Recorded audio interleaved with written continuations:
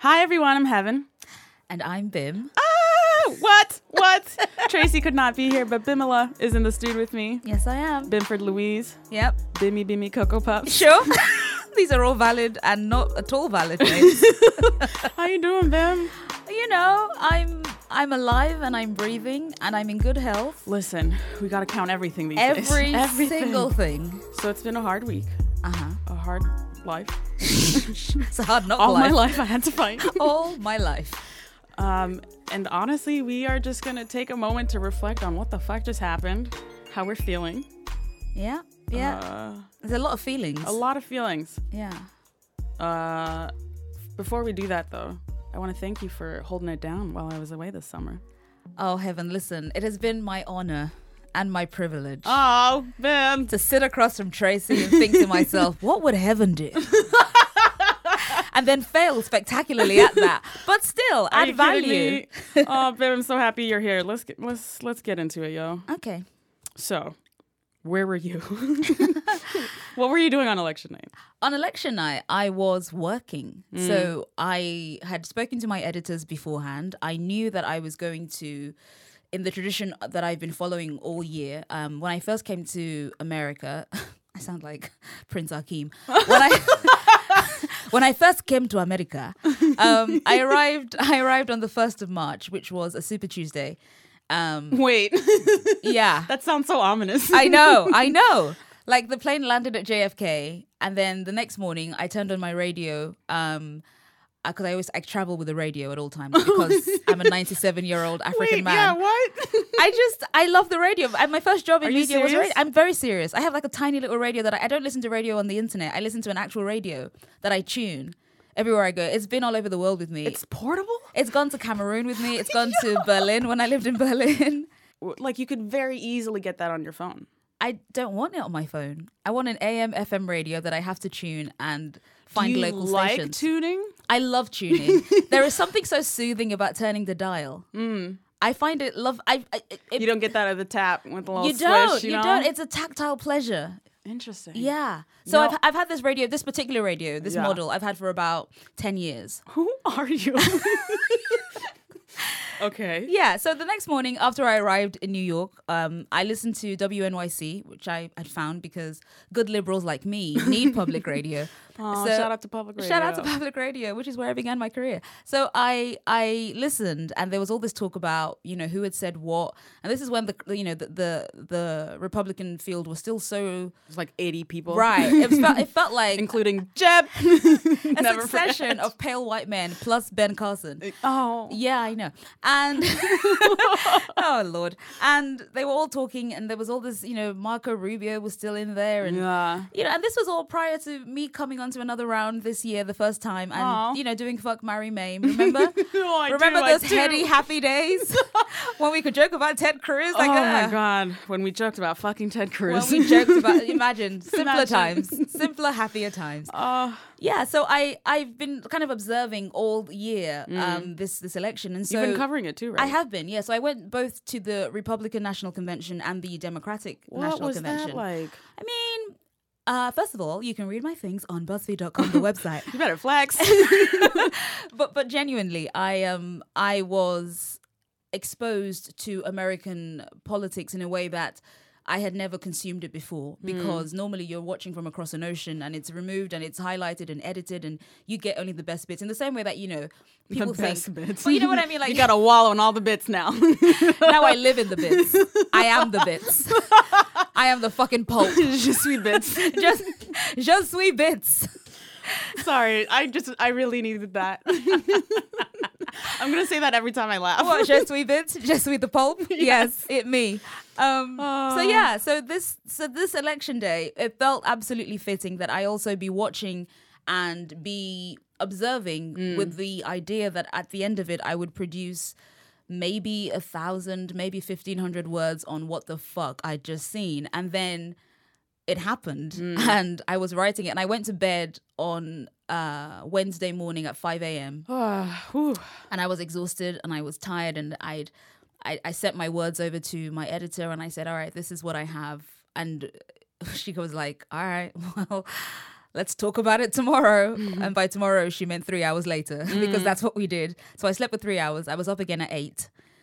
And then we finished editing and then we hit publish. And at that point, it had really begun to sink in that come January 20, there will be a man called Donald J. Trump in the White House, occupying the very space that Barack Obama and his family had been occupying for the last 8 years. And the knowledge of that makes me feel something similar to a fever in that I feel both hot and cold and very still, but also like there's a storm in my stomach. And it's interesting to kind of sit with the feeling and try your best to analyze it as opposed to just feeling it. But to sit there and try and break it up into its constituent parts feels like a really horrific exercise you might do in therapy. Oh, true. Yeah, so that's where I'm at. I wrote some words and I watched the election and I saw it all happen live. So one of the big things I feel like people are saying is like the shock and surprise of like, how did we get it so wrong? Is a thing I'm feeling and hearing a lot. Well, I did not personally feel that way. So I did not get it so wrong. So I'm glad you said that because when people were saying, how do we get it so wrong? My first thought was to go to Tedru Cole and his question, we who? We who? You know how long I've been saying that? We who? Who? Who's the we? What? Yeah. Who? Why? Why? Oh my God. So that was my initial thing. And at the risk of sounding like a smug dickhead, I kind of intimated this from the headline of my piece into like the context of it. Traveling around America this year meant that for me, I saw more than I would staying in one place. So it seemed apparent to me that, and I was saying this to friends and I would say, oh, I think he might do it, like, yeah, I think he's going to win it. And everyone was like, no, he won't. And then the only concession people would give was, I think it's going to be close, but she'll just take it. And I was like, yeah. I honestly was on that boat. Were you? I thought, I was like, it's going to be close. Would never doubt. I don't ever underestimate white people. I would never doubt that this couldn't happen. Like, it could definitely happen. But I did think the momentum was on her side. Did you? I did. Are you generally a pessimistic person? Yes. Oh, wow. So this is all the more surprising then. I mean, to have that glimmer of hope and then for it not to pan out. I just thought the numbers were on her side. Right. So this is what I was getting from a lot of people as well. Like everyone's the thing that I heard over and over again was she's going to just win it. It's going to be very tight. And for a moment, it might look rocky, but don't worry. Yeah. She's going to pull it. Yes. So many people said a lot of that. And I think a part of me wanted to believe that. But the more I spent time out in America, like out in America, I kept thinking, no, I don't think she's gonna do it. Wait, so talk to me about that. So you were, where are the places you were going for? Okay, so I was in Cleveland, Ohio for the Republican National Convention. I was in Philadelphia, Pennsylvania for the Democratic. I went to Las Vegas, Nevada, and I went on holiday to Louisiana, and then we rented a car, and then we drove into Alabama. And we stayed in this lovely little town. So we drove in, and then when we got into town, and straight away, like I looked across at my friend, and we were like, "This is a pretty white town." Like it was very apparent to me. And then one of the first road signs we saw was literally called Equality Avenue. No. Yes, I have a photo. I will send you the photo. That's rude. That's just rude. I was like, why don't you just call it Negro Lane? Like, come on. Anyway, so we went into the B&B, and Fox News was on the television when we walked in. Nice. And I was like, sure. I'm in Fairhope, Alabama. It would be Fox News. And then in the hallway, there was, on their little hallway table, there were two signs, and one said Mobile for Trump, and another said the silent majority stands with Trump. At this point, it was too late in the day for us to find another B&B. Oh, shit. And also, to be fair, we assumed this would be the case pretty much anywhere we went in this little enclave. True. So at this point, this one looked like a nice enough B&B, and it was charming. I mean, it was delightful. It was quaint. It was lovely. You know, she asked me what my full name was when I told her it was Bim. She goes, is that short for something? And I was like, it's short for Adebimpe. And she goes, well, I should hope so. And I was like, all right, charming Southern lady, I like you. And I just thought, first of all, in my head, I was like, you racist bitch. But I also just thought, you know what, whatever. Like, you seem like a lovely lady. So I'm just going to go with it. She had these 2 dogs that would keep barking. And I was saying to my friend, I was like, I feel like these barks are racial. But I can't prove it. Totally feel you on that, yo. White people's dogs, sometimes right. I'm just kind of like, they reveal a lot about you. I just thought this dog is looking at me with like human racist eyes. I can tell. But that's a story for another day. But I remember thinking at that point, if this sweet old lady who is very kind to me, and she was nothing but polite, and she was lovely. I mean, she did touch my hair, so maybe not. God. Yeah, I had purple twists at the time, and she says, "Now tell me about your hair." And I was like, "Well, it's my hair." And then she mentioned that she had something similar done. I had my hair in like Senegalese twists. Similar. She said she'd had something done, and then she said, "This is my favorite line of the whole holiday." She says, "Oh, I had that done to my hair," and then she said, "In Jamaica or wherever." Oh my God! And I was like, "Jamaica or wherever? I've been to wherever. It's lovely this time of year. I love it. Yeah." Tell me more about wherever. Oh my God. But in that moment, again, the whole time, I felt like I was having 2 conversations, one with whoever I was talking to, and then another with my friend, but silently with just our eyes. Absolutely, yes. And we'd both kind of look at one another and kind of be like, the fuck? And then we'd go back to our little cottage and kind of be like, what the fuck was that? Out loud. Anyway, so yeah, so in traveling around, there were all these indicators to me that it wasn't quite as cut and dried as people had convinced themselves that it was. So even the people who were saying that she'll win it, but only barely, I kept thinking, you're being too optimistic about this. So what did you see that suggested that to you? The amount of quote unquote normal people who were fine with Trump's many like egregious actions because they felt some kind of affinity for what he was saying. So it kept coming back to, yeah, he's got a bit of a mouth on him. Yeah, he says dumb stuff. Yeah, he said President Obama wasn't born in this country. Yeah, he's sort of a virulent racist. Yeah, he said Mexicans are rapists. And they would list all of his sins and then kind of go, but I think I'm going to vote for him. In this really reasonable tone, like, okay, all right. Yes. But he might change some things. Right, it's kind of like looking at a dog that's bitten the face off a baby and then kind of going, but he's such a good boy. And it's like, God. But he's not a good boy. He's actually a bad dog. Bad dog. Right. What we should do is just quietly remove this dog from people. Oh, my goodness. And instead, people would list all of this stuff and then say, but he makes a lot of sense about immigration. I'm like, does he? Does he? And I kept asking that in like increasingly like hysterical voices. Does he? Like at one point, only dogs could hear me. Like I was just like in the higher register of just like incredulity. Like you people are saying nonsense. Oh my goodness. So yeah, it became apparent to me. I had so many conversations. Everyone's so open to talking to a journalist, especially a journalist with an English accent. And so all I had to do was kind of go, "Hi, I'm a journalist from Great Britain," and they'd be like, "Oh my God, all right, let me tell you my thoughts." So I would ask, and people would tell me. Which Did you ever feel unsafe? Not unsafe, but deeply uncomfortable. I always felt like it felt to me like many people kind of see me, obviously, and they know that I'm a black woman. Yeah. But then when I speak, I sound like... Throw them off. What the fuck is happening? So I sound like a nice white black man. Ones. Right. Like even black Americans are kind of like, oh my God, where's your accent from? And I kept thinking, if they're charmed by... If black Americans are charmed by a black British person, white people are going to lose their minds. And True. Fair enough, they did. I love your accent. Oh my God, where are you from? And I was like, I'm from London. And of course, inevitably, because people react that way, you become even posher. So I'd be like, hello, good evening, yes. So I began to sound like the fucking BBC. I was like, hello, good evening and welcome.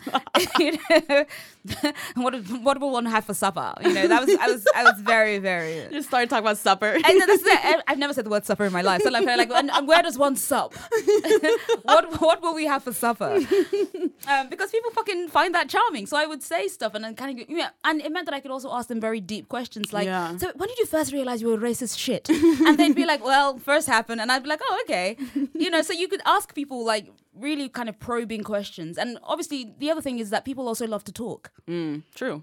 Which I think people underestimate. Like if you ask a question, people will talk and they will tell you things. So I would ask and say... I wouldn't know anything about that. These are good tips, Ben. This is Journalism 101 with your host, Bim Adewunmi. Hey. No, but seriously, like I said, like by the summer, like deep in the summer, I was like, oh, he's going to win it.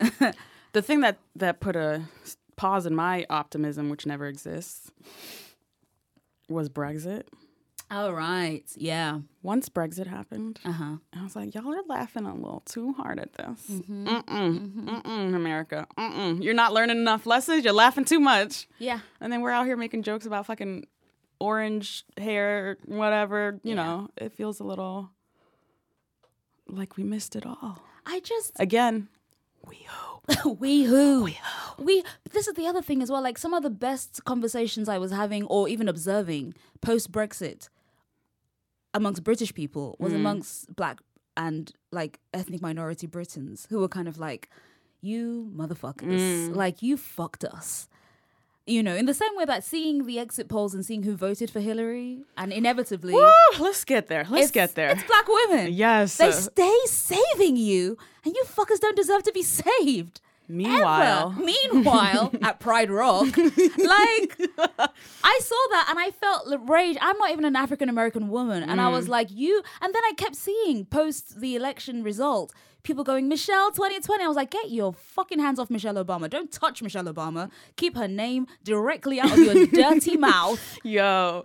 I actually have heard Michelle say, keep my name out your mouth. I feel like I have. I feel like Michelle looked me in the eye and said, tell these fuckers to keep my name out their mouths. Oh my goodness. So yeah, it's a very kind of basic thing about understanding that for many people of color, especially Black people in this country, there is a long history of living with compromise.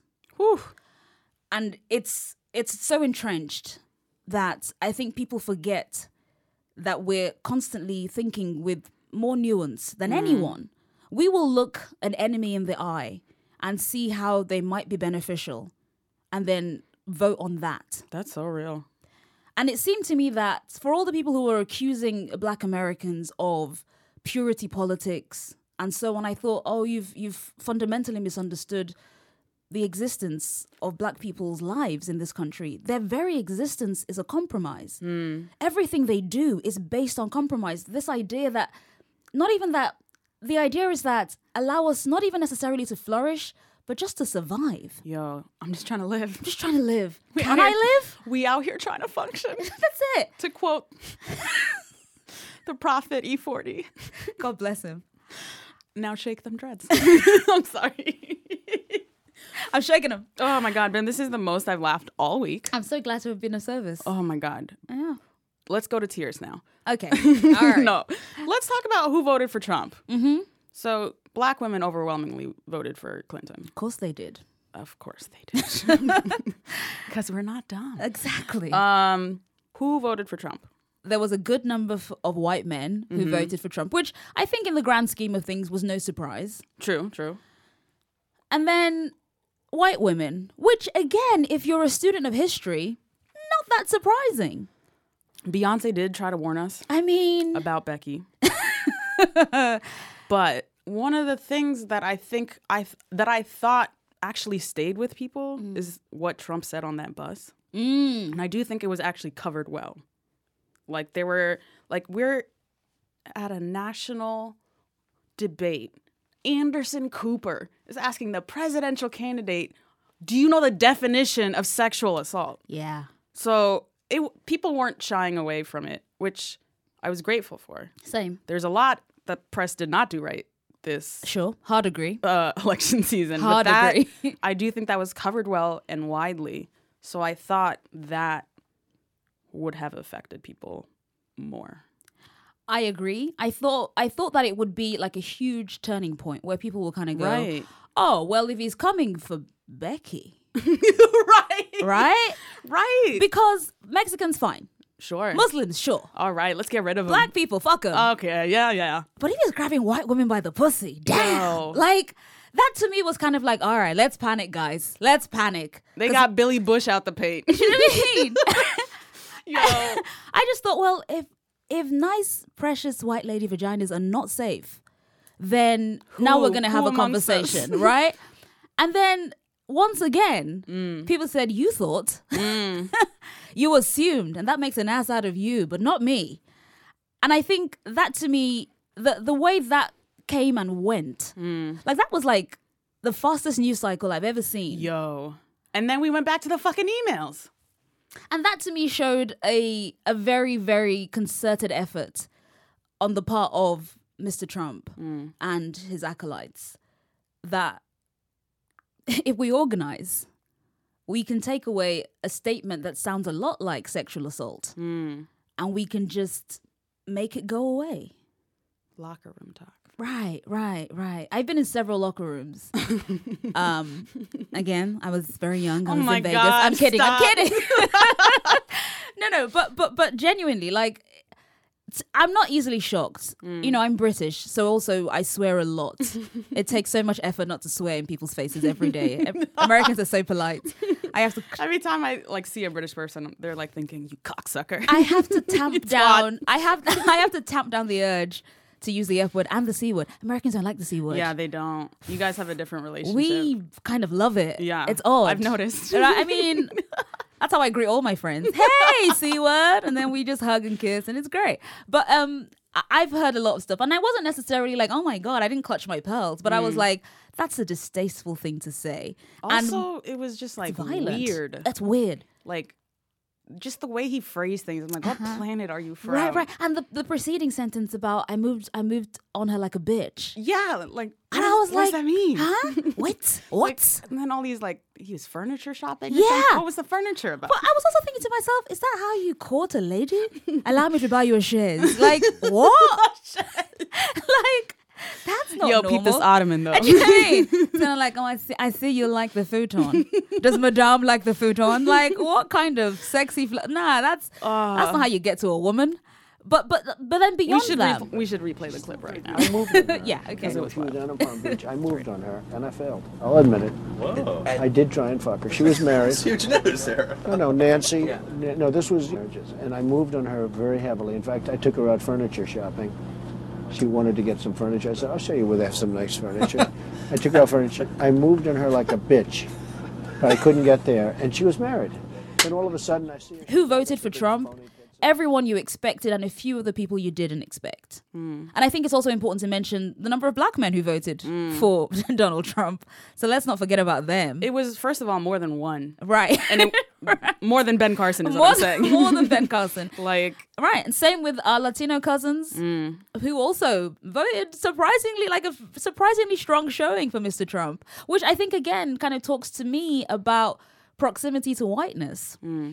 Like, Latinos who aspire to whiteness, and I mean that as a concept, the idea of whiteness as an idea, I think they wouldn't be the first group of people to want to make that move. sure, You know? that's American history. Right. The Irish did it, the Italians did it, Polish did it.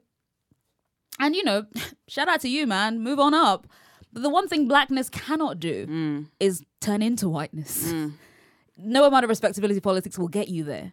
So I kept thinking to myself about when I saw the proportion of Latino voters who had voted for Mr. Trump, I thought, oh, okay, we're beginning like the grand exodus. We're trying to get to whiteness. I see, oh, it's all right, live your life. Okay. But we're going to be here, brown still, Yeah. and unable, not willing to, by the way, but unable to move into whiteness. So where does that leave us? And that to me was just the... You know, I kept thinking to myself, I think it was like, 93% of black women voted for Hillary Clinton. And I was like, do you know how much it took for those women to go into their voting booths and to kind of fill in that little circle. Like, I felt like it was the most begrudging vote. But you know what? Black women got information and did it. And then you couldn't do the same, you fuckers? You couldn't do the same? And the answer was no, we could not. So how can white people be useful, Bim? What are we going to do with them? Can't live with them. But apparently we can't live with them. I don't know. I spent like the day after the election, I got on the train to come into work. And I found myself narrowing my eyes at several white people. I was like, dare you to make eye contact with me. I dare you. How dare you? And I was reminded of my friend who, Alexis, who said when the Roots remake was on television, her boyfriend is white. And she said she just kind of sat on the sofa just looking at him in silence. And I just kept thinking to myself, oh, that was me, except instead of like one white dude, I was looking at all these white people. I was like, chances are, because we're in New York. Statistically speaking, you probably voted for Hillary Clinton. Sure. However, I'm going to narrow my eyes at you. Yes. And I want you to divine from my expression that I'm thinking, hey. It could be you. Fuck you. So I don't know what we're going to do with white people. But, you know, I think the thing that lots of people have been saying that I've been seeing on Twitter a lot is kind of like, we have to understand why the average Trump voter voted for Mr. Trump. And to that, I blow a very, very loud and large raspberry. Fuck understanding. Did you say a raspberry? Yes, I did. I'm listening. I think there is something horrifically dehumanizing about saying that the way to reach someone who has denied your humanity is to understand them. I'm like, where's the room for maneuvering? Understand me, motherfuckers. Right. So that's interesting. I mean, I do think that there has to be like some kind of mass education on what it is to be black in America, but also in the world. And also just this idea that, it's going to sound very crude and I apologize in advance, but we cannot like fuck our way to like fairness. Do you know what I mean? Like, I absolutely do. Like, you can't. Well, my husband's black. Well, girl. My children are mixed race. That's great. I'm so pleased for you and your rainbow family. That's lovely. They're very attractive. But it takes more than, you know, there's a weird kumbaya vibe. Absolutely. To be fair, though, on the flip of that, there's also like this fantastically militant, how the fuck do we fix this? Oh, true. It's like organize, get information. Right. Listen, y'all, got work to do. Right. Which is very, it's very encouraging. I spoke to a friend of mine who was also been kind of covering the election.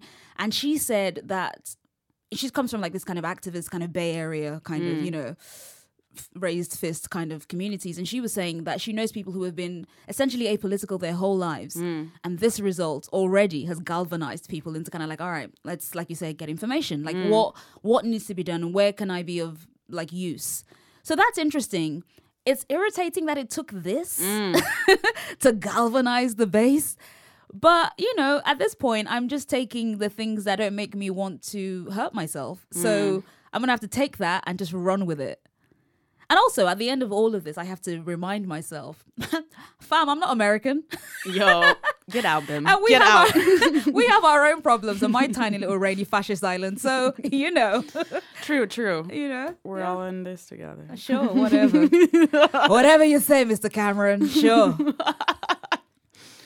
I wanted to actually ask, what were you doing on election night? Where were you? I was at work. We were doing live shows all that week. So I was at work and we were making a comedy show. Yay. I hear comedy thrives in times of badness. Is this true, Heaven? It was a really weird experience, especially because like we had audience people who like had their phones taken away. So they were just hearing the election results just as they were coming in. And like it was pin drop silent. Really? At sometimes. Like the beginning was a totally different mood than the end. Right. And in the middle you can see the change. And you can hear it. There are audience members like gasping when Florida is called. Bloody hell. So it was very somber by the end. I was in tears. I was in a bar in the East Village, and you've never seen a more enthusiastic. It was quite a young crowd, so I imagine for quite a few of them, maybe not all, but a good number, this was their first presidential election, and they looked enthusiastic, and they were like theatre types, so they were dramatic with it, and I was so in love with them, and they were all kind of like happy, and they were cheering, and every time like somewhere was called, they like the spontaneous whoop would go around the bar, and slowly you began to see like this ebullience just begin to like drain. And I got on the train, but before I got on the train, I kept thinking to myself, what if when I get out in Brooklyn, it's the end of the world? And I was like, all right, calm down. But it still felt that way. Yeah. And I kept thinking, I wanted to kind of ask you about like that mood that you mentioned, because it seemed to me that in New York that there was this air of, do you know what, we're optimistic, but we're also really fucking scared. Yeah, definitely. I totally felt that in the air. Like Wednesday morning. I heard strangers talking to each other on the subway. New Yorkers don't talk to each other. They're not rude. They just don't. Like, why would I disrupt you when you're in your little silo, you know? So it's a little respect thing. Yeah. But yeah, I like found myself crying on the subway. I saw other people crying. I would like step out of a meeting at work and then cry some more. You know? I was just like in a daze. The spontaneous crying has it's been the surprise. Like somehow it doesn't inoculate you to know or to think you know the results. Yeah. Which is kind of where I was. I was like, he's gonna win it and it's gonna be bad. That doesn't make me feel better. I hate being right. Right. I mean, I'm right all the time. Same. Right. I'm like, oh man, the problem with being right. Sometimes you break your own heart. I know. But today, I was leaving the office to go to get lunch, and I saw four little puppies. My voice just broke because I just remembered. God. But I saw 4 little puppies in their little crates, and my heart began thumping, and then I was crying. And I was just like, these tiny precious creatures don't even know who the president is. They don't know whether it's Obama or Trump, and soon it won't matter. Like I felt like my eyes welled up, and I was like, all right, fine. And then a colleague today brought in his 2 children, and at one point one of them said, Daddy, look at whatever he'd drawn or whatever. And I was like, oh my God, I miss my dad. And I cried again. But every time I heard them speak or I heard their little feet on the floor, I was like, they're so tiny. They don't know what just happened. They don't know. And that happened. And then somebody else had a dog in the newsroom. And I was like, this dog is so perfect. And the dog came up to me and like ran up in that excited way dogs have. And then sneezed. And I was like, Puppy sneezed. Oh my God. So everything has set me off. Like it's been like this, like, you know, what will make you cry next? You know, and my friend and, you know, my BuzzFeed colleague, Hannah Jewell, did a fantastic checklist on BuzzFeed.com, the website, and it was how many types of crying have you done since Tuesday? Oh, so many. And it's a checklist of like 78 things, or 76 things rather. And I think I checked off all 76. Like I've cried in every single one of those ways. I think one of them said something like silent crying on the inside, because if you make it audible, it will sound like the sound of a trapped animal. And I was like, I've cried that cry. I've cried that exact cry. So it's been a whirlwind. I think the heartbreaking thing is that it feels like America's been like gaslighting me, us, like Black Americans, women, you know, like telling you things are happening or not happening. So when you have an election that proves, hey, this is what people of color have been talking about, about race and stuff. So it was a little bit like edifying to have an example to point to. Like, hey, this election shows we're not making it up. We're not making it up, which is a wild thing that you think anyway. Why would I make this up? Who enjoys this? It's that Dave Chappelle joke, isn't it? Like, you didn't believe us until you read it in Newsweek. And then he does his voice and he goes, honey, it says here the police are beating up Black people like hotcakes. And I thought about that joke. Seriously. But I thought about that joke and I was like, yeah, until it's in Newsweek, until someone's doing a 4,000 word think piece. Where did we go wrong? And again, like you said, we the fuck who? So there's like this whole there's this whole, like you say, edifying part of kind of like, finally, something I can tangibly point to. But then the next day, we had Right. already somehow erased this entire, like, all the narratives have changed to, we just need to understand that voter better. There are so many economic things that we missed. The economic worries, yeah. And it's like, fam, he ran on white supremacy. It was not the subtext of his election. It was the text. It was Right. like, make America great again when white people were great and ruled the country. Right. Ban the Muslims. Ban the Mexicans. Build a wall. you- Yeah. KKK endorsement. So this is the thing. I saw this great tweet the morning after the election result, and it was from Desus. And he said... Shout out to Jesus. Shout out to Desus. And he said, good morning to everyone except the people who voted for the same person that David Duke voted for. And I was like, all right, well, let's shut down it. Twitter. That's That's the core of it. Or people saying like, not all Trump supporters are racist. Okay, sure. They just don't mind racism, Which is racist. which does not make me feel better. You know what I mean? You know? It's kind of like, oh, so you mean to say he won't shoot me, but if someone Someone else shot me, okay, he'd be all I right. could deal with that. Right. And this is But what I will mean. he make the country great again? Yeah, exactly. But how about my tax though? What's going to happen with my tax? And I just kept thinking the way that you can like compartmentalize and put black people's lives, Mexican people's lives, Muslims people's lives into one basket and then put your quote unquote economic fucking worries in another. And then kind of go, this is a Venn diagram that I'm okay with. The fuck? And I'm supposed to just like accept that, Right. oh, these economic, you know, you have to Right. empathize with this voter. Right. Meanwhile, people are doing. I've spoken to. I mean, I first of all, I've received and given so many hugs this week. I mean, I'm a fairly tactile person. I'll hug anyone, but You're a great hugger, Bim. thank you. Oh my god, it's one of my great skills. It is, Bim. But I've done so many hugs, and then before pulling away, almost everyone has either given or I've given them like an extra squeeze, and it feels like a transference of power in some way. Kind of like, just don't fall down, just keep your knees like taut, don't buckle. That's so beautiful, Bim. It's just a horrible hug, but it's like a necessary hug. And people have like, left social media behind for a while. And I had texts and calls and messages of people kind of saying, like you said, I always thought my country hated me. And now I know for definite.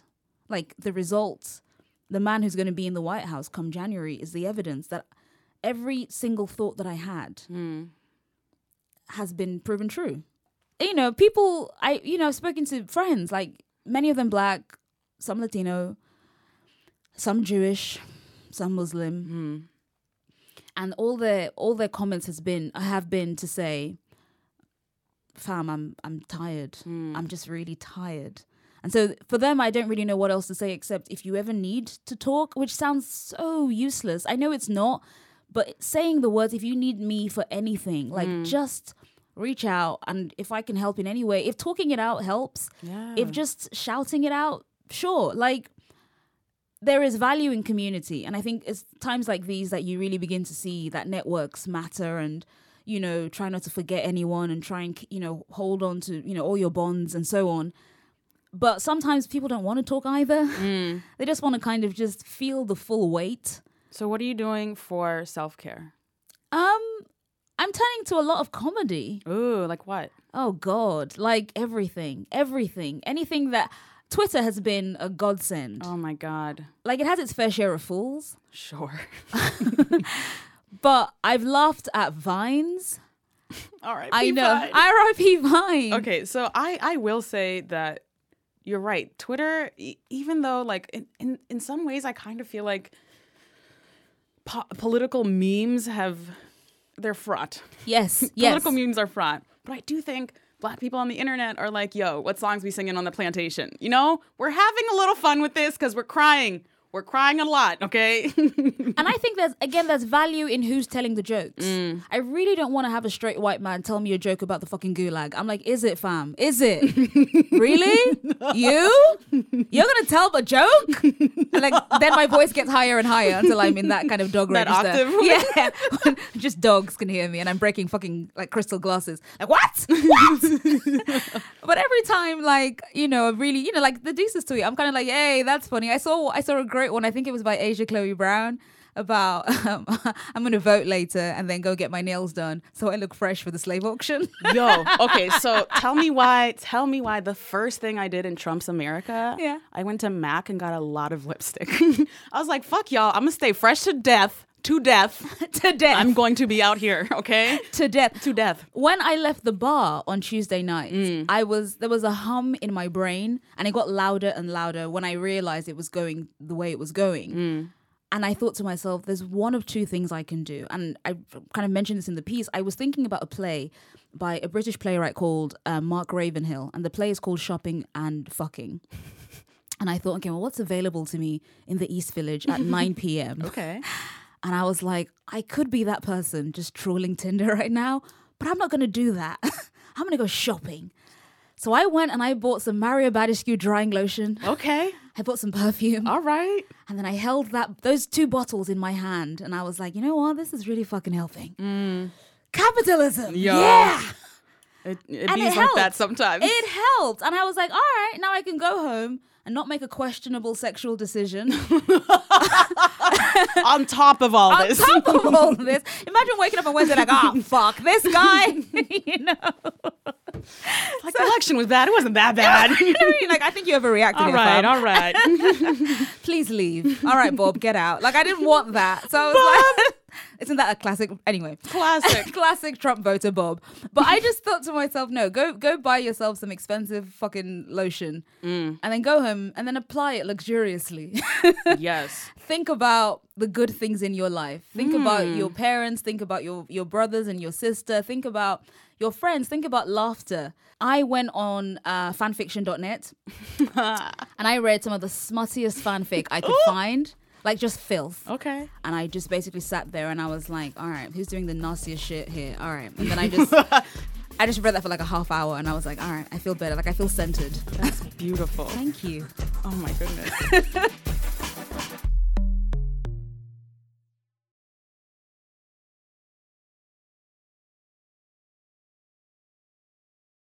This election season has been wild and we're still recovering.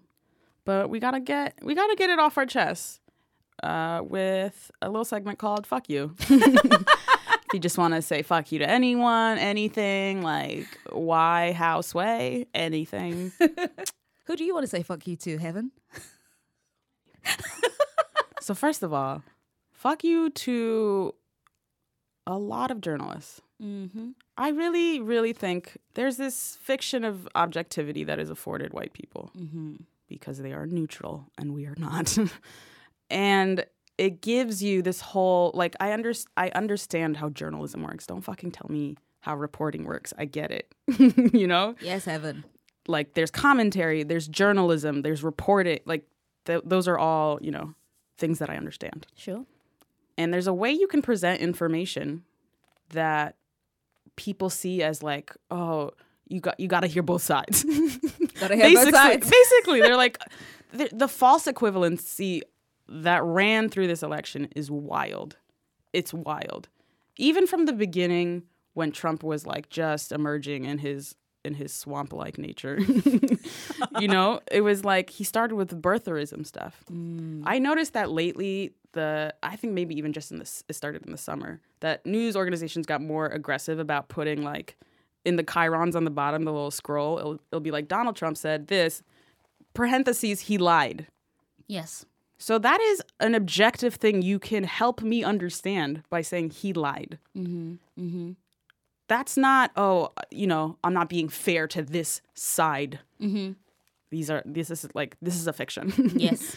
So, like, when he was coming out and it was like, oh, Trump continues to say that Obama wasn't born here. You can say Trump continues to say racist sentiment about Obama's birth. Call it by its name. Yeah. You can still objectively tell me what happened and call things by their names. Mm-hmm. The inability, the freaking hoops that have been jumped. Yeah. It's like the fucking Westminster dog show for white people just finding an excuse. It's not racism. Oh, it's not sexism. It's not about how the fact that Donald Trump interrupted Hillary Clinton like 50,000 times. Yeah. It's not indicative of anything, okay? Yeah. That could be anything.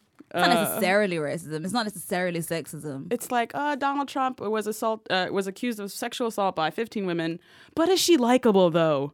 Can we trust her more at 11? Like, fam, what? How is this? I was just floored by how people with a straight face could continue to do that. I think it got better towards the summer when it got worse. Yes, which I think is the point. I think that's the point. It felt very much like too little, too late. Yeah, absolutely. And I'm a member of the press, and, you know, we're not infallible. Absolutely. And I think this cycle, more than ever, kind of showcased just how fallible we are as a group. And some of that comes down to, yes, we don't have diverse enough newsrooms. Woo! I kept thinking about the stories that were chosen to be centered upon, you know, this need to understand poor white people, but no such gestures made towards poor black people or poor Latino people. Or poor black people who live in rural areas, as if only white people live in middle America. But it's the same thing you get in the UK, and you get it here as well, where we talk about working class people, but we're almost always exclusively talking about white working class people. Meanwhile, myself personally, I'm a working class black Briton. I'm working. I grew up in a council house. Me. No one's ever looking to interview me, but they want to talk to my neighbors who just happen to be white. So it's like you get one identity. Are you working class or are you black? Pick one. And then we're going to lump all you blacks into one group, and all working class people are white. End of. And it's fucking irritating. So I think that for me was my frustration as well, like observing it. And I put myself in that basket where I didn't insist to my editors, I want to cover this, for example. But of course, you know, you have other interests, and so you do other things. And I'm not a political reporter full time. Right. You know, I write about pop culture, in addition to, you know, wider culture, which the election falls under. And I think I did a good job for the things that I did tackle. But I also think I wish I had personally widened my net. And I did some of this when I was in Cleveland, and I noticed, for example, that so many of the people who were working at the convention center were black. And suddenly I thought, hang the fuck on. These people who work here, probably on minimum wage or not much more, they're all black. And they're working in in a center that is hosting the Republican National Convention. I should probably talk to them. So I did, and that was great. But it was still a case of more could have been done sooner. And so the mad scramble at the end to kind of get it right now. And I was like, fam, it's 2 weeks before the fucking, it's too late, bro. Like I felt it's too late. You can't fix all the ills of literally years, by the way. This didn't happen in the last 8 months. Like, first of all, the American election cycle has been going on since I was like 6 years old. I feel like it's been forever. I've had a child sent off to college, and this fucking election still hadn't happened. And there was so much time, there was so much space, there was so much room. And instead a decision was made, not formally, but just this idea of whose stories are worth telling, and then telling those stories again and again and again. So yeah, I understand the fuck you to journalists, to some journalists, I get that. Also want to say fuck you to white people. Sure. Just generally and specifically. Sure, right? Why not? Sure. White people, now's the time to be useful, truly. Be useful. That's it. Read, learn. Talk to your fucking racist family, because you could have talked to them. They certainly wouldn't have listened to me. And Thanksgiving is coming up. So you have so many opportunities to talk to them. We got midterm elections coming up. Right. It's always election season, okay? Always. It's just like Fashion Week in New York. It's always Fashion Week for some reason. It is. It's like Winter Fashion Week, Spring Fashion Week, but they're all in the same Fashion really loves its weeks. They do. It really fucking does. I also want to say fuck you to like I don't know, the kind of white people who like could have been useful. Like, how could they have been useful, do you think? Actually canvassing, or actually reaching out to family members, or reading something, and then like changing the places, like your day-to-day spaces, like your workplace, the school, whatever. Like I just keep seeing so many things on social media where I feel like we're fed this narrative about like the young people are okay, which I don't feel like we are. No, of course not. I'm imagining that kind of young liberal white person who is very adamant about Bernie Sanders, perhaps. I've spoken to a few of these young people. Oh my Carry on. God. I kind of understand what you're saying. I think it's something about a performative, so salty. A performative white liberal who's kind of, who says things and be useful. Stop talking. Yeah. I don't know how to articulate it more than just be better. Yes. Which is not helpful. It's not specific, but I wanted to say... They need specifics, girl. Right, I'm like, be less shit. Yeah. Which is not a directive you can issue to human beings. Be less shit. Yeah. I want to say to people that if you have any platform of any kind, and I don't mean like necessarily like a raised podium, like you were saying, in your spaces, challenge some shit. Talk to people. This is the easiest time to be a white person speaking up. Yo, fam. What consequences will you face? I mean, just ask Matt McGorry. Matt, just talk to Matt. I mean, I clown Matt McGorry all the time on Twitter. But he's fucking useful. He's saying some shit, though. He's not saying it useful. to me. It's not for me. No, but he's saying it to his fellow pale people. Like, hey, don't be shit. Isn't he so dreamy? Yeah, I'm like, use your feelings of dreaminess and then just listen to what he's saying. And this is the thing. Like I said, I joke all the time about Matt McGorry, and I it's maybe unfair, but he's rich, he can take it. Yeah, you know what I mean. I'm like, I don't feel that bad. He got it. Yeah, what's funny is funny, and Matt McGorry is funny inherently, so I'm gonna laugh. All right, I'm sorry, fam. I love that you're doing what you're doing, and Godspeed, but I will laugh at you. But I think to myself, he's doing. Yes, it's very performative, and for that, fuck you guys. Like, but I'm shirtless with a right, new Jim Crow on my chest. Michelle Alexander's critically acclaimed new Jim Crow. If you were browsing on Tinder and you saw that, you'd be like, "Hey, fuck you, guy." But I would pause a little though. I'd pause, but then I'd hate myself for pausing. I'd be like, you simple creature. What, you saw like his tiny little nipples and you're happy? No, come on. Yeah. But all jokes aside, like he's in his space doing what he does, whatever. That's something that a lot of people could stand to do. People could step up and say things. And like I said, like Thanksgiving is coming up. I hear that's a very famous American holiday. So you'll be home with your families. Maybe, I'm not saying like give your grandma a heart attack, but kind of be like, hey, grandma, why the fuck are you so racist? Yeah, hey, family, get it together. Right. Like, you might not think this is about racism, but it is. It absolutely is. And you know what, actually, I think a lot of people who are racist know they're racist. Oh, absolutely. And if you're in that family, if you're in that space where you can say to someone, hey, you're being very fucking racist, allow me to tell you the ways in which you can be better. That's not on me. That can't be my job. I'm really, really, really over explaining to white people like, oh, by the way, this is racist because, or this affects me because, or when you use that word, you're harking back to a painful history of blah, blah, blah. If we look at history. Right. Like, I can't tell you how long I've been on the internet talking about blackface. And I'm like, if you don't, I feel like fucking, if you don't know me, I feel like Gladys Knight. If you don't know me by now, you will never know me. It's not me. Yo. Like in my mind, like the pips are in my head just singing, if you don't know me by now. And people still don't know. Go off, Mim. Go off. But if you don't know by now, maybe you'll listen to a nice white person like Matt McGorry. Sure. In which case, step the fuck up and speak and say something. Because I personally am done trying to explain to you, and these are the ways in which I'm human. Please treat me as such. Begging for your dignity gets old. Do you know what I mean? I'm not going to do it. Do you know what I mean? Like, I don't get like a stipend from the government for doing it. No one's paying me to be on the internet going, okay, if you turn to page 36, class, you'll find a diagram that explains to you how my heart is pumping the same blood that yours is pumping. Like, fun fact. Exactly. The more you know, Rainbow. Like, what are we talking about? It's annoying.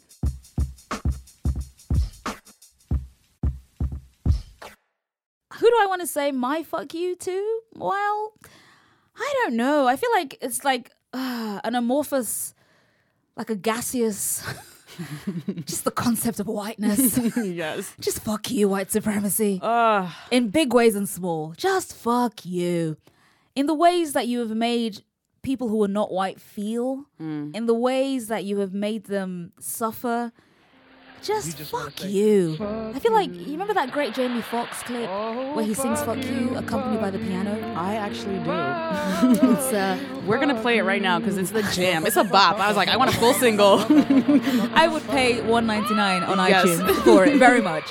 And I feel like every time I read a particular kind of story, you know, long form, incredibly well reported. Sure. The song that plays in my head on a loop is Jamie Foxx at a piano singing "Fuck you, fuck you." That's how I feel.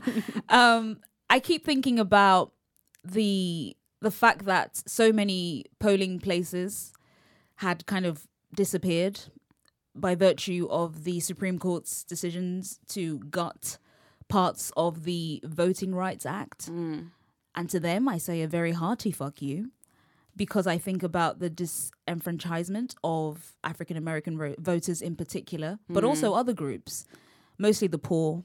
You know, you read about how difficult it is for Native Americans to vote.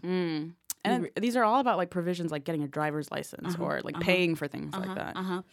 And the needless bureaucracy designed specifically to make the process more and more opaque. When it seems to me that the easiest and the most basic thing you could do as a citizen is vote. That should be the easiest thing to do. And I think about Donald Trump talking about the rigging, this alleged rigging that was taking place, which, by the way, he's quieted on ever since he won. So I'm like, which one is it, fam? Was it rigged or was it not rigged? Like, please, a clarification is needed. But I keep thinking about the way he decided to spread that particular narrative, this idea that there were people, vote early, vote often, this idea that people were trying to hijack it. And I think it's amazing. The irony is the people who were trying by shutting off these, places where poor people would go. People were actually disenfranchised instead of rhetorically. Actually. Like, this is a thing that happened. Yeah. I think the North Carolina voting rights, the state one, the court said these provisions, like the things that they were adding to like make it harder for you to vote, targeted African Americans with an almost surgical precision. I remembered the exact fucking phrase. I remember that phrase too. I was like, yo, I highlighted that not phrase. Crazy. Surgical precision. Like so plotted, so pointedly trying to get Black people not to vote. Right. In very specific districts. Right. Because you know what their vote means. And then I think about the trivialization of that by a man saying, it's rigged. It's rigged. And it's like, bruv, nah. Ultimately, the reason why Donald Trump is president is that a lot of people heard him and said, yes, okay, him. And then they went into their little booths and then they voted accordingly. So I suppose I reserve my greatest fuck you for them. And I mean it from the bottom of my cold black heart. Yes, Bill. And I hope that they reap terrible rewards as a result of it. I feel when I kind of thought about them, I've never felt more Nigerian and more like an old woman, the woman that I will become. A really kind of ugly cackle rose from deep within me. And it sounded like a stereotypical Nigerian witch cackle. And I thought, I curse you. I curse all of you. And that's in an English accent is I curse you. But I thought, I want only bad things to happen to you, which is not very charitable. And I know that, with reflection, I'll take that back. But in this moment, this I'm going to sit in that for a little bit. Yeah, I'm going to, I was thinking about this art that I saw by a woman I found her work on Tumblr. She's called Demi Whiffen. She's a British artist. And it's this beautiful kind of collage piece, and it's got roses on there, and it's on this green background, and then in angry white letters it says, "Let me be angry about it for a bit." And that's where I am right now. I'm in the let me be angry phase, where I'm just kind of seething, but it's the kind of seething that is like a very kind of clean burning fire. So it's kind of making its way through me, and it's burning everything clean. And by the time it kind of rages through, I'll be like, pure. And then we can get on with it. But for now, I want to sit deep inside the fire and just kind of burn and then come out of it, Phoenix-like. Like, you know what I mean? Yes. Now let's get to work and, on fuck shit, right? Yes. That was beautiful, Bill. Oh, Let it all burn, y'all. Usher said it best, man. Burn it all down. Also.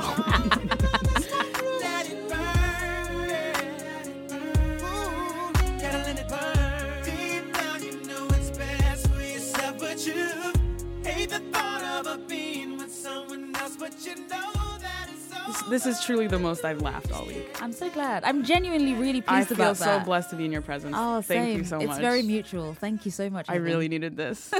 So, you want to buy some rounds before we go? Yes, please. Who are you buying around for, Bim? Okay, so I already mentioned this earlier, but if I really think about what's helped me the most this last week of election, brouhaha, I'll be honest with you, it's been fan fiction. Okay. Yeah. So I mean, the show that I am absolutely in love with at the moment is The Walking Dead. Okay. Because it has someone who may be the person who in the history of television has looked the most like me. Whoa. And I'm a narcissist and I always want to see myself. I think that's a very human need. Oh my God, thank you. That's what my therapist says. So Danai Gurira plays Michonne on The Walking Dead, and she is so beautiful. I've never seen The Walking Dead, but she looks so fly. I know exactly who you're talking about. I want to eat her and absorb her powers. Yes. I just want to devour her whole, just swallow her. Sure. So that I can also be like her. She's beautiful. She's also this mad talented playwright. She had a play on Broadway. I went to see that. That was amazing. She wrote Eclipse. Anyway, I love Danai Gurira, and I really love the character of Michonne. And I've been reading a lot of fan fiction that's written around Michonne. What is the fan fiction about? Oh, mate. Okay, so there's all sorts of. I've never read fan fiction. Oh my God! Baby's first fan fiction. I'm gonna send you a list of just the most beautiful fan fiction I've ever read. Okay. I've been reading fanfic since I was 14. So Oh my goodness. Yeah. So you're an expert. You're a bit of I'm an expert. a fan, fam. I don't know if you know this. I'm a professional fan. Anyway, I've been reading a lot of The Walking Dead fanfic, and it's really been helping. A lot of what I read is, like I said, Michonne centric. But it's and the greatest thing is a lot of the fanfic that I read about Michonne is written by Black women as well. What? And that makes me feel like this wonderful community of all of us, just huge fans, nerds, the lot of us. And we're just sat there reading and writing and and the comments are always lovely. All these Black girls, there's so much Black girl joy and Black girl love. And reading those comments in addition to the fanfic just puts me in a really wonderful headspace. So my round is for every single one of those Black girls on AO3 or on fanfic.net who are creating wonderful fiction. Some of it, the best fiction I've read this year, including, paperbacks and hardbacks and bestsellers and whatever. And these people are creating beautiful worlds where they are centering Black girls. And I just want to say to all of you, mate, if I could, I would buy you a physical round. I would come round with some bourbon and I just sprinkle it everywhere. Just kind of drink up, sisters. I'm so happy. I love you all and I appreciate you. The bourbon fairy is here. Exactly. I've arrived. Turn up. I'm actually genuinely grateful for them. So that's who I'm buying around for. All the wonderful Black girl fanfic writers. Oh, I love that. And Heaven, who are you buying around for? Oh my God. So literally just before I got here, I was watching this TV show, this Netflix show called Chewing Gum. Oh my God. Have you heard of it?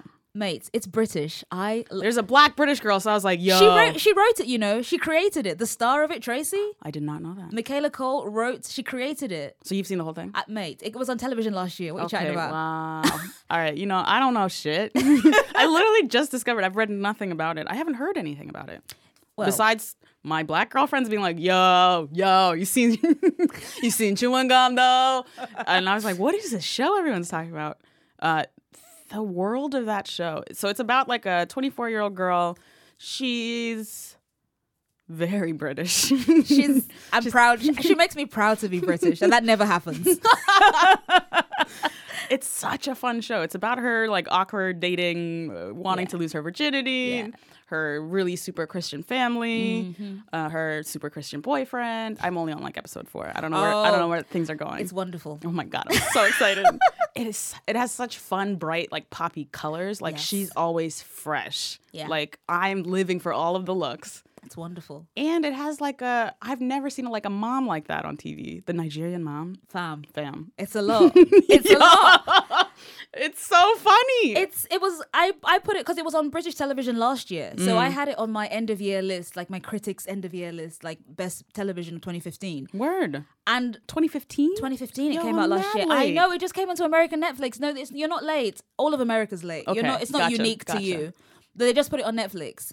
And Michaela Cole is amazing, and she wrote this, and it's actually based on a play that she wrote called Chewing Gum Dreams. Exactly. Let me send you some links, Heaven. Please, okay? can we put them in the newsletter? That's exactly what we're gonna do, fam. Yes. All right. That's exactly what we're gonna do. I'm so curious. She's wonderful. So yeah, I can see why you talking would to you and watching that show is truly like the best laughs I've had all week. You know, I don't want to brag or anything, but Black British girls do it better, fam. Okay. All right. Hair flip. Hey. She did the hair flip, y'all. I did. She did it.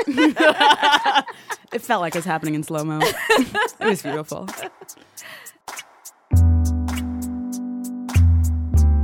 Bim. This has been so much fun. Thank you so much for making it fun. This has been such a joy. As always, we got to do some credits. Sure. Got to give our shout-outs. Shout out to the Pod Squad. See the sad ass. I wish I could do it. Come on, Bam. I can't. Tracy does it so well. We miss you, Tracy.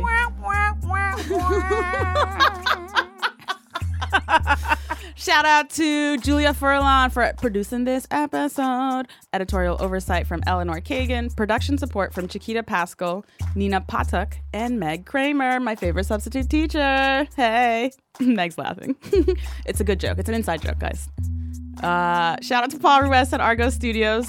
Always shout out to Jean Grey and Don Will for our lovely music. Bim, thank you for being here. Thank you for being a part of the Another Round universe. I appreciate you appreciating me. That's right. I'm a cheesy cat daddy, and I appreciate it. Oh my God, that reminds me of like one of the first episodes of Broad City where she's like, I appreciate you appreciating me appreciating your dick. Yes. That's and one of my favorite like, eps. Feminism. Shout out to Broad City.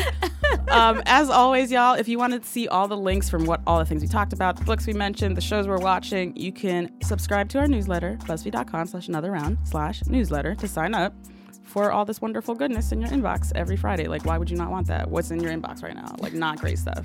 Definitely not as good as what we got going on. Okay. Also, check out our newest BuzzFeed podcast, See Something, Say Something. Shout out to Ahmed. Yo, the homie. He's amazing. I love him so much. It's an incredible new podcast centered around Muslim identity and fun stuff and sad stuff like our show. So you're definitely going to like their show if you like fun, sad stuff about the world and ourselves. That's not their theme song, so don't put them up. Don't put that on them. That's on me. Hit us on the Buzz on Twitter and Facebook. We're still at twitter.com/anotherround. Facebook, Another Round. Email us, rate us on iTunes, nominate us for a Nobel Peace Prize. In these times, surely the nation, nay the world, needs us. Nay the world. Nay the world. Drink some water. Take your meds. Whew, I forgot one day and I was like, no, Satan, not this week. No. I rebuke you. I rebuke. Back to hell. And call your person. Be around each other. I have really, truly found so much solace in being with my community and being just open and vulnerable with people. For real. And hugging each other. Bim gives the greatest hugs. If you see her in the streets, approach like a bear. And then talk to her about the hug situation. You don't hug her in the streets. No. That's not what I'm advocating. No, because I know Krav Maga and I will end you. What? You really? I really fucking don't. But if you say something with enough confidence. It was so convincing. Thank you. I should have been an actor. Thank you so much for having me. I always appreciate spending time with you. And Heaven, can I just say, you've never looked lovelier. Oh my God, stop. I'm ready for the race wars. Looking good with my sensible shoes. My eyebrows are so ready. God. They've been threaded. My lip will be popping. Listen, I've been exfoliating my lips, by the way. They're so smooth. We are ready for the race wars. Dolphin smooth. And we will slay. Oh, trust and believe.